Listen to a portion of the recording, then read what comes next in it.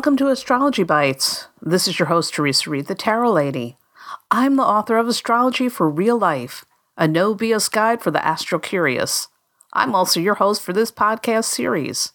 And if you're curious about astrology, you are definitely in the right place. This is episode 110 of Astrology Bites, the podcast where I dish out short, entertaining, bite-sized lessons on astrology.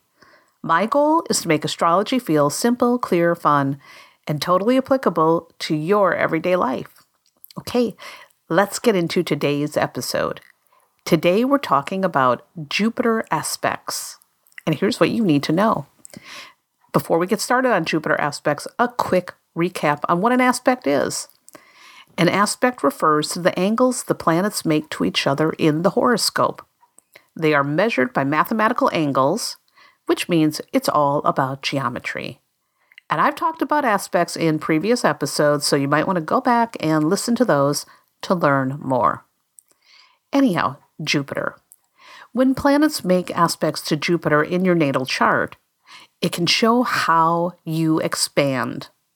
Now keep in mind that Jupiter is one of the social planets, so that expansion is based on the cooperation of others. And that cooperation can come through shared spiritual beliefs, philosophic attitudes, or ethics. Now, a well-aspected Jupiter could indicate someone who contributes to society in a positive manner and has their goals supported. A well-aspected Jupiter could also show where you're lucky. And it could add an enthusiastic, optimistic, jovial side to your personality. Now, a poorly aspected Jupiter could indicate someone who is hypocritical, who has trouble finding their place in social structures. In some cases, a poorly aspected Jupiter could indicate excess, indulgence, or a tendency to take things for granted. So let's give a few examples. Jupiter conjunct Neptune could indicate a person with a strong imagination, and that could lead to artistic talents. This person could also be a spiritual leader. The negative side of this aspect could be someone who loses touch with reality or is into extreme idealism or religious fanaticism. For example, it might be somebody who's into a cult. So Julian Assange has Jupiter conjunct Neptune, and so does Winona Ryder. Now, Jupiter trine Pluto folks have incredible amounts of faith.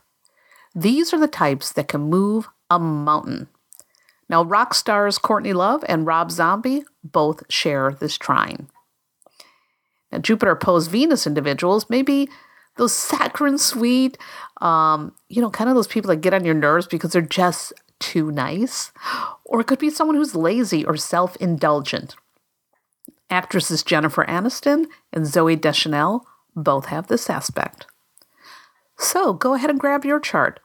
Look for any aspects to your natal Jupiter. What does that say about you? All right, that's all for today's episode. And if you're enjoying the show, take a moment and leave a kind review on iTunes because that is the best way to help new listeners discover the show. And of course, I appreciate that so much. And for more fun stuff, head over to my website, thetarotlady.com. You'll find tons of resources about tarot and astrology, including free monthly forecasts and horoscopes, and so much more. Again, that's thetarotlady.com. I'll see you there.